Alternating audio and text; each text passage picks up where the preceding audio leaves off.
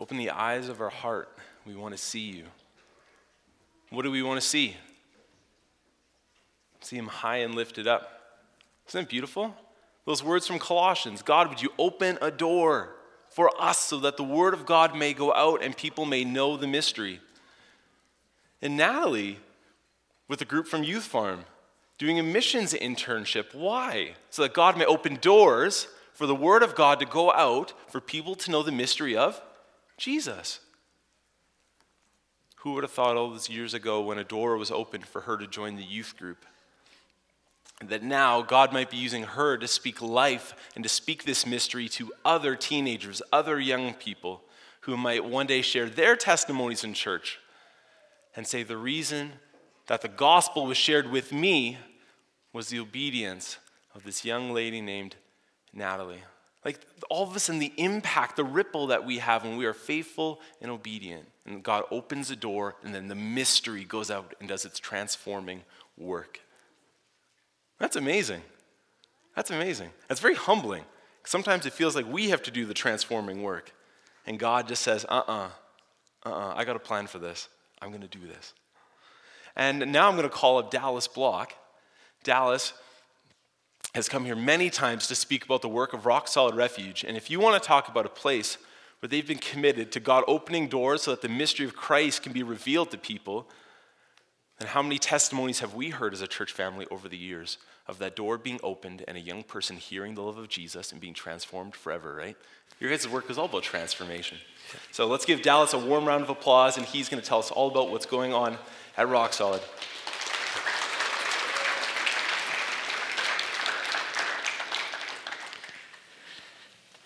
It's always good to be with God's people here. I look forward to reaching out to Darren each year and saying, hey, can I come the last weekend of November again? And sure enough, here we are. So I appreciate that very much. As I was getting ready to come, I had to make sure I had the right time to be here. So I opened up your website, and church service starts at 10:30. But your top banner is in big, bold words, to glorify God and make him known. Wow, what a statement. And I really believe that those two statements actually are almost one and the same. They're fully linked. Because to glorify God is to make him known, and to make God known for who he is to glorify him. This is our great privilege, even as Darren was kind of sharing that a little bit. This is our great privilege as God's people, is to glorify God and to make him known. This is our privilege, this is our duty, our task that God has given us.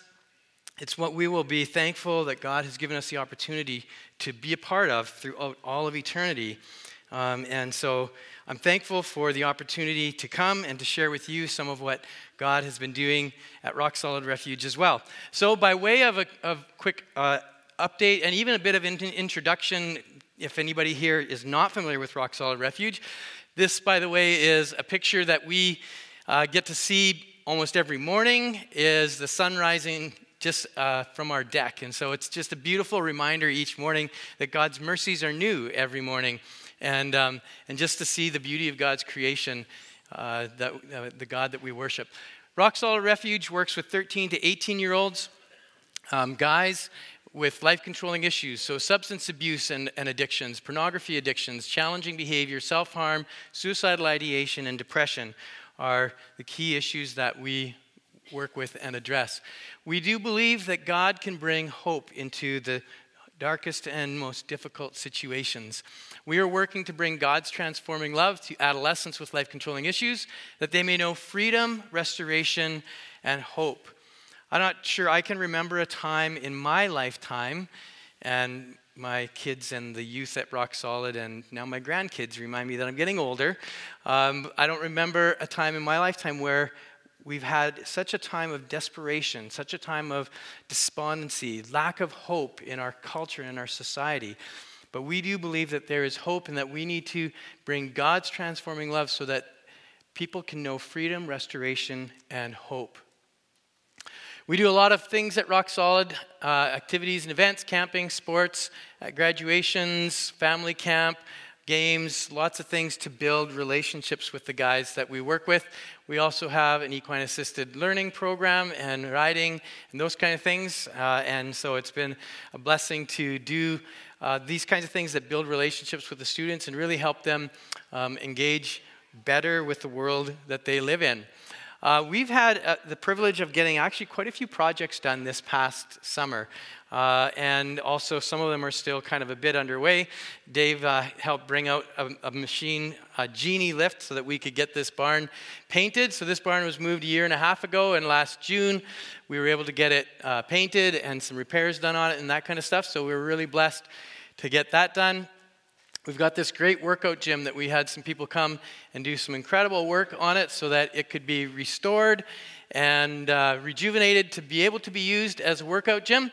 So that's the inside of it. As you can see, there's a bit of work to be done. So if anybody is interested in coming and helping us get the tin finished, there's also a little bit of electrical work that hasn't been finished up yet either. You can see on the roof that we still have some makeshift lights. So we'd love to have somebody who has some of those skills and willing to come and give us a hand, help us finish up that project.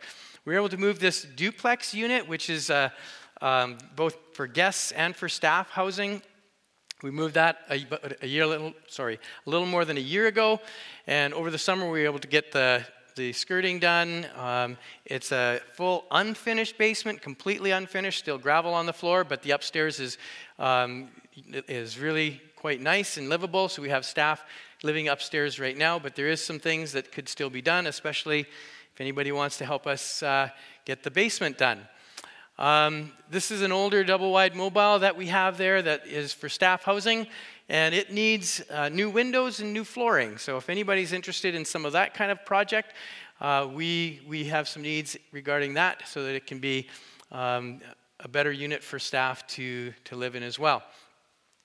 I want to share with you just a snippet, and if you're on our mailing list, you'll get probably a bigger version of what I'm going to read here coming up very shortly. But I want to read just a snippet of what a mom wrote to us this fall regarding her son having been with us last year.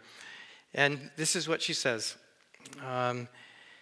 She starts by writing a communication she got from her son before he came to Rock Solid. And he said in a text, "I'm sorry to do this to you, Mom, but I just can't take it anymore. I love you. I knew immediately that this time he was serious. I told my husband he had to call the police to find him because he was going to try and end his life. He had gotten into an argument with his dad on the phone, which wasn't new. Things with Luke had taken a downward spiral in the past year, and we had been fighting with him a lot over his lying and stealing and sneaking out of the house. Through a series of events to apply for Luke to come to Rock Solid, he was accepted into the program." So I'm skipping a bit here, but she writes this. "As we drove away from Rock Solid Refuge, having left him for his time with us, I felt such peace. The further we got, the more peaceful I felt. I knew we had made the right decision for our marriage, for our other kids, and for Luke. Luke was a tough nut, and it was probably 3 months before I felt like I saw any movement in him, and I can attest to that. And I remember thinking around that time that if he had gone to any other program, he would be coming home at that point after 3 months. And I knew that neither of us were ready for that.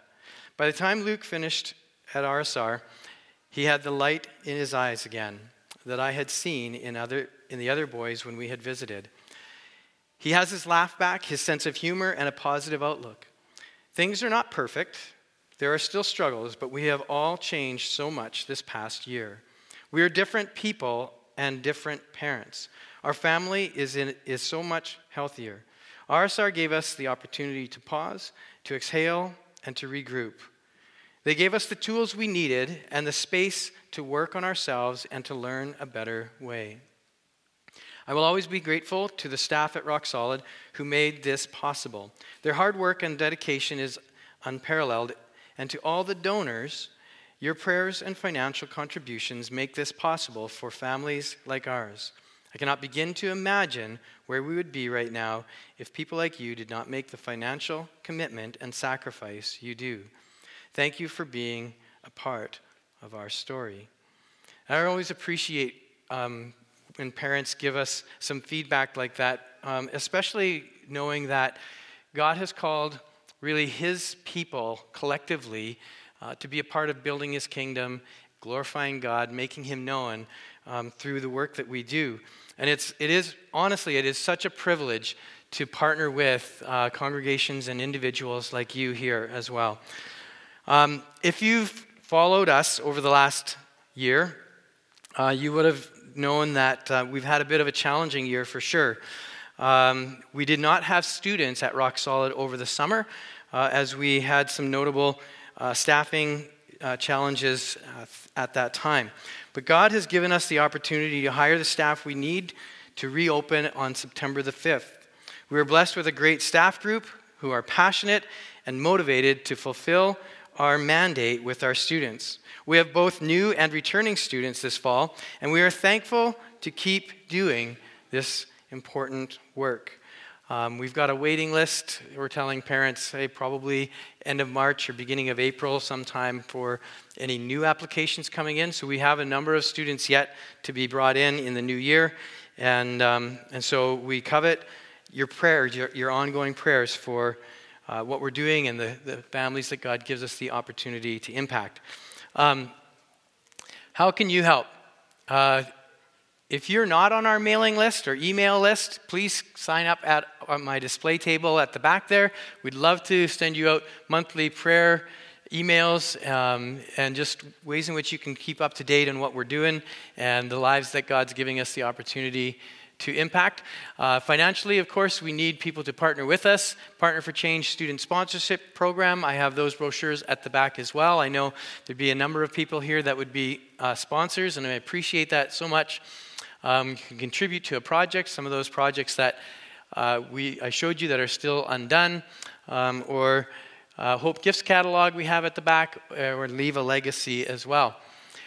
We also are always happy to get staff resumes. We are looking for, youth care worker resumes. It's always good to have. Bible college interns are amazing to have. So if you know anybody that's looking for an internship in an intense ministry opportunity, intense is a key word in that sometimes, but it is a place that young adults can get a real hands-on, in-person opportunity to impact lives. We are looking for a teacher still, and in the new year, we have a cook. Our cook is on maternity leave, so we will be looking for a cook just for a short amount of time, so that's another opportunity. Volunteers are always helpful, and I know I kind of suggested that already with some of the projects, but there's a number of different ways that volunteers come and really bless us. We do have our website, rocksolidrefuge.com, so check it out. We have some resources there also for parents, some videos as well, and a series on addictions as well. So thank you for allowing me the opportunity to bring that update to you. I want to share with you this morning, as Darren was saying, from the book of John. So we're going to be in John, the last part of chapter 11 and the first part of chapter 12 this morning as we see what God has to teach us this morning. And I often wrestle with the deeper motive that drives our lives. Because on one level, we can just go through the motions kind of day to day. We can know that it's probably a good idea if I get up in the morning. It's probably a good idea if I eat some meals. It's probably a good idea if I go to work, do something that's helpful and productive, maybe earn a living so that I can support my family. And we kind of can get into a rut and just do the things that are there to do because we've just done them, and that's what we're supposed to do. But what are the deeper motives of our heart? What are the things that drive us to do the things that we do? And so I want us to look at the scenario in John chapter 11 where Jesus raises Lazarus from the dead. And then specifically though, what is the reaction to that resurrection from different people. And then the start of chapter 12 is the scenario where Mary anoints Jesus at Bethany. And I want us to see a comparison and a contrast to the two different responses that people have to Jesus, and what is at the heart of those responses. So as we work towards that this morning, I'd like to ask the question, how hard is the human heart? What does it take for us to change course? Do we as humans tend to look for truth and empirical evidence to base our life on that? But I never cease to be amazed at how bent we as humans can be on our own way. I will do it my way. I know what is best, and get out of my way. We tend to think that our thoughts and emotions are pointing us in the right direction. After all, how could our own thoughts and emotions betray us and lead us to self-destruction? It really doesn't make sense. Anybody experience that? You just want something like really bad, and like how can it be bad? I really want it. And we see that every day with our students at Rock Solid. It's a mystery how you can sit down and explain logically the outcome of certain line of choices. You know it isn't going to end well, and you get up and it seems like you got some understanding there, and then things just go off the rails again. How is it that we are this way? One of the members of our church down in Shaunavon a number of years ago, his name's Dave Wyseth, he had a heart attack. He was rushed to the hospital and survived. He had no big warning signs, nor was there a family history that would indicate he should be conscious of this very real possibility. For his recovery, he was told he should change some things about his lifestyle. We can probably guess what those things were. A little less bacon, a little more exercise, right?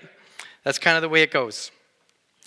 So Dave was told that most people in his situation change their lifestyle for a relatively short period of time, then go back to old patterns and have more health complications, and many die. They did not heed the warnings and even the empirical evidence of having experienced a heart attack to change their lifestyle. We assume we are the masters of our hearts and minds, not realizing that in this fallen and sin-cursed world, our hearts are sick. In Jeremiah chapter 17, verse 9, it says, "The heart is deceitful above all things and desperately wicked. Who can understand it?" And in Romans chapter 3, verse 10 and following, the Apostle Paul writes this, "None is righteous, no, not one. No one understands, no one seeks for God. All have turned aside, together they have become worthless. No one does good, not even one. Their throat is an open grave. They use their tongues to deceive. The venom of asps is under their lips. Their mouth is full of curses and bitterness. Their feet are swift to shed blood. In their paths are ruin and misery. And the way of peace they have not known. There is no fear of God before their eyes." How many of us, when we read that passage, we like the they phrases? It's them. But actually the Apostle Paul is saying, we're a part of the they. That our hearts are sick. Our hearts are not turned to God naturally. Their feet are swift to shed blood. There is no fear of God before their eyes. So, that's our situation. So if you want to change some things in your life, you first have to have a proper assessment of our actual reality. So now to John chapter 11, and in a minute I'm going to start reading from verse 45. But to set the stage for that, we have a number of key characters in this narrative of Lazarus being raised from the dead. So, Lazarus is obviously a key character. He gets sick and he dies. Mary and Martha, Lazarus' sisters, who are very close to Jesus and hope he will come and heal their brother. The disciples, mostly along for the ride, observing how Jesus navigates Lazarus' sickness, death, and also the animosity from the religious leaders. The chief priests and the Pharisees, religious leaders, they feel very much threatened by Jesus' growing popularity. So, Lazarus has gotten sick. Jesus has plenty of time to get to him before he dies in order that he would heal him, but he rather allows him to die. I think we all can relate to situations where we have called out to God, and our request seems very reasonable. In fact, if God were to give us the outcome of our request, it's not that we're asking for something sinful or anything like that. God, just would you please give us this outcome? And so, Mary and Martha are in that situation. Lazarus is sick. Jesus has plenty of time to get there, but rather allows him to die. God is not first concerned about our escape from pain in this world. We all wish maybe he was, right? But that's not his first concern. He is more concerned about our faith in him and our love for him.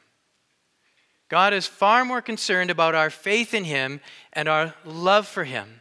As we work with the young people at Rock Solid Refuge, we can see very clearly in front of us day after day that they have a love for something other than God as a primary love.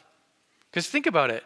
If God is our first and foremost love, if our driving motivation is to glorify God and to make him known because of a love relationship we have with him, it changes everything. It changes absolutely everything about every single day.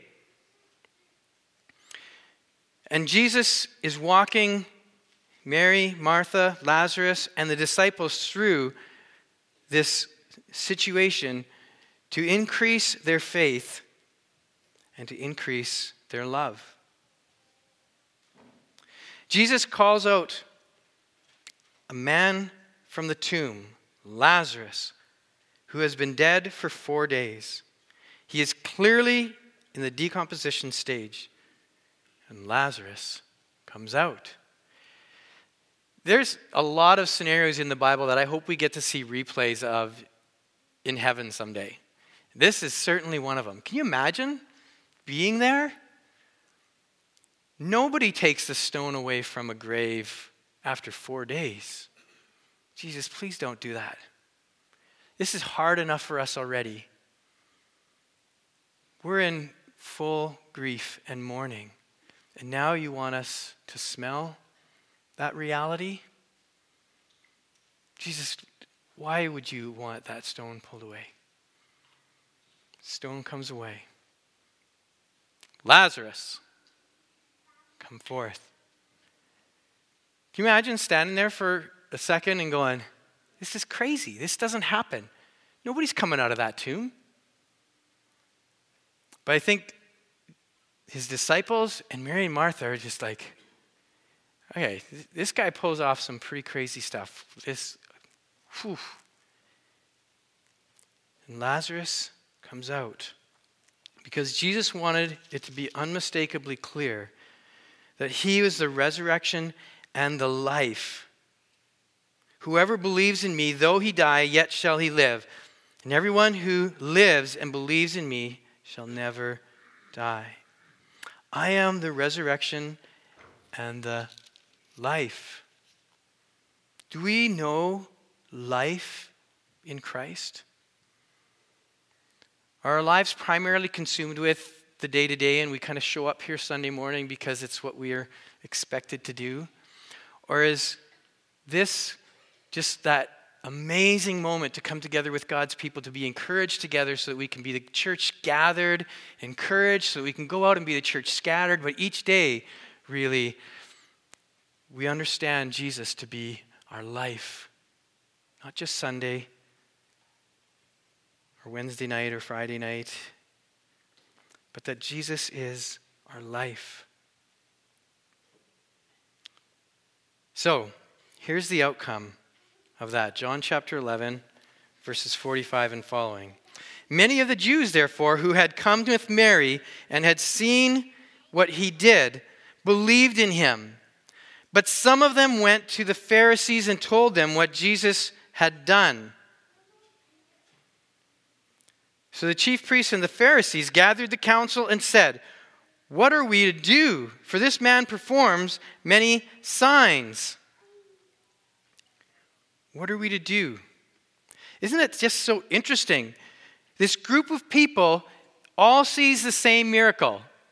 The dead man, dead for 4 days, walks out of the grave. Many believed, but some of them went and told. So the but in there makes me think that those were the ones who didn't believe. They're just like, I don't know. I'm going to stay aligned with the powerful people of the chief priests and Pharisees. I think that's where I'm safer. But I think we're safer with the guy who can raise people from the dead. Do you agree? I think we're safer with the guy who can raise people from the dead, especially now that we live on this side of the cross where Jesus was raised from the dead. If we let him go on like this, everyone will believe in him. And the Romans will come and take away our place and our nation. Wow. The right response would have been, let's help make Jesus known because everyone should believe in him, right? Glorify God and make him known. We want everybody to know that he is the resurrection and the life. But one of them, Caiaphas, who was high priest that year, said to them, "You know nothing at all, nor do you understand that it is better for you that one man should die for the people, not that the whole nation should perish." He did not say this of his own accord, but being high priest that year, he prophesied that Jesus would die for the nation, and not for the nation only, but also to gather into one the children of God who are scattered abroad. That's us. So from that day on, they made plans to put him to death. This guy can raise people from the dead. We better put him to death. Logical, right? This is nuts. This is crazy. Why would we not want to promote this guy? However, the scriptures had to be fulfilled, right? Jesus therefore no longer walked openly among the Jews, but went from there to the region near the wilderness to a town called Ephraim, and there he stayed with the disciples. Now the Passover of the Jews was at hand, and many went up from the country to Jerusalem before the Passover to purify themselves. They were looking for Jesus and saying to one another as they stood in the temple, "What do you think? That he will not come to the feast at all?" Now the chief priests and the Pharisees had given orders that if anyone knew where he was, he should let them know so that they might arrest him. Now, can we give the religious leaders a little credit? I don't know. What kingdom do they think they are protecting? Israel's diminished yet somewhat secure place under Roman rule was really what they thought they were protecting. But really they also are protecting their position, since the Romans were known to give a level of jurisdiction and rule to the nations they conquered and occupied. They were really protecting their kingdom. This needs to be a conscious thought for us continually. What kingdom are we going about building? And it doesn't mean that every person, every Christian, is to be in full-time vocational ministry. If you're building a house, if you're planting a field, if you're whatever it is that God has called you to do vocationally, in the warp and woof of that, God is giving you, I guarantee it, opportunities to glorify him and to make him known, to build his kingdom.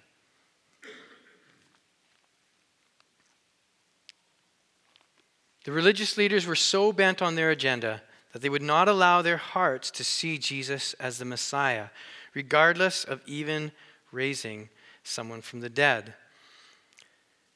Also, the religious leaders think they are plotting to kill Jesus to protect their positions, but really they are plotting to kill Jesus as a part of God's unmovable plan of redemption.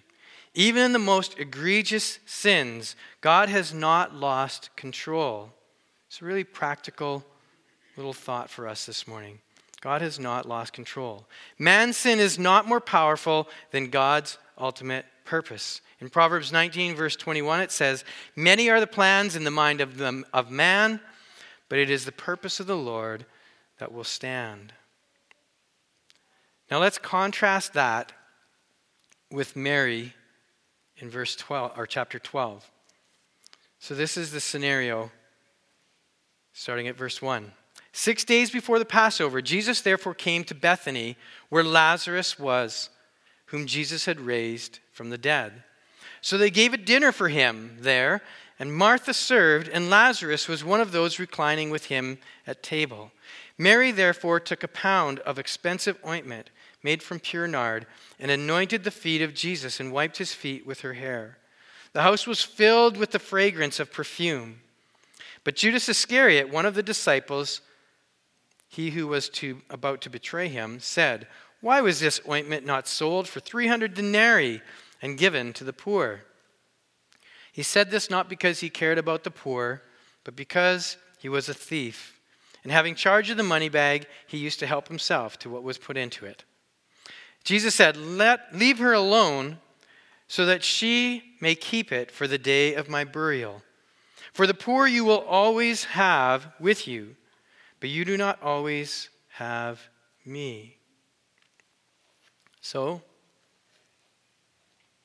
Mary, out of extravagant love and devotion, gives what is most valuable to her Lord. This is our calling each and every day, that we would offer up to God whatever it is that he's put in our hands, so that he would be glorified and be made known, that his kingdom would be built. As we know from the narrative of the Gospels, the disciples had a lot to learn in that regard. And we see the disciples all fall away at the time that Jesus was arrested, and this whole scenario plays out. But I love the reality of the great contrast that happens between the time when the disciples all fall away, including Peter denying even knowing Jesus, and when they are commissioned and given, empowered by the Holy Spirit in the book of Acts, and they therefore then go from there, and their lives are totally different. For them to glorify God and make him known was the only thing worth living for. And this is our great privilege still. So Mary has a totally different posture, a totally different disposition and relationship with Christ. Her humble, extravagant devotion to Christ is a model for us and is a contrast, again, not only to the religious leaders of that time, but also with Judas, a man who personally witnessed Jesus' 3.5 years of ministry and miracles, and still stole from the group regularly and ultimately betrayed Jesus to his death. And then Judas' own death and destruction. So, who is Jesus really? Do you know him as God in the flesh who gave his life as a ransom for you? In a gathering like this, we should never assume that every one of us in this room understands that and embraces that. Do you know him? Is he your Savior? We are coming up to the Christmas season when we celebrate Jesus coming as a baby. And as we do, we should never go through the Christmas season without Christ's ultimate purpose in mind: to give his life as a ransom. He is the one human who was explicitly born for the purpose of dying. We live on this side of the cross event. Mary, knowing Jesus before the cross, related to him with this incredible, extravagant devotion and humility. Is there anything that Jesus could ask of you that he is not worthy of? Is your love quotient so high that he is worthy of all our love and devotion? A book that greatly impacted me a number of years ago, written by Gene Barsness, which is titled Anywhere, Anytime, at Any Cost. Is Jesus worthy of that kind of extravagant devotion from you? Or, like the religious rulers in Judas, will you do what seems expedient for the building of a different kingdom? This is essentially the question, in one way or another, that we want to and try to pose to our students each and every day. To ask God to give us the privilege to draw them into a love relationship with him. Again, I'll ask the worship leaders to come on up again, but it's been good to be with you again. I look forward to talking with any of you after the service as well. And again, thank you so much for not only this opportunity this morning, but also the privilege of partnering with you in the ministry of Rock Solid Refuge. So thank you.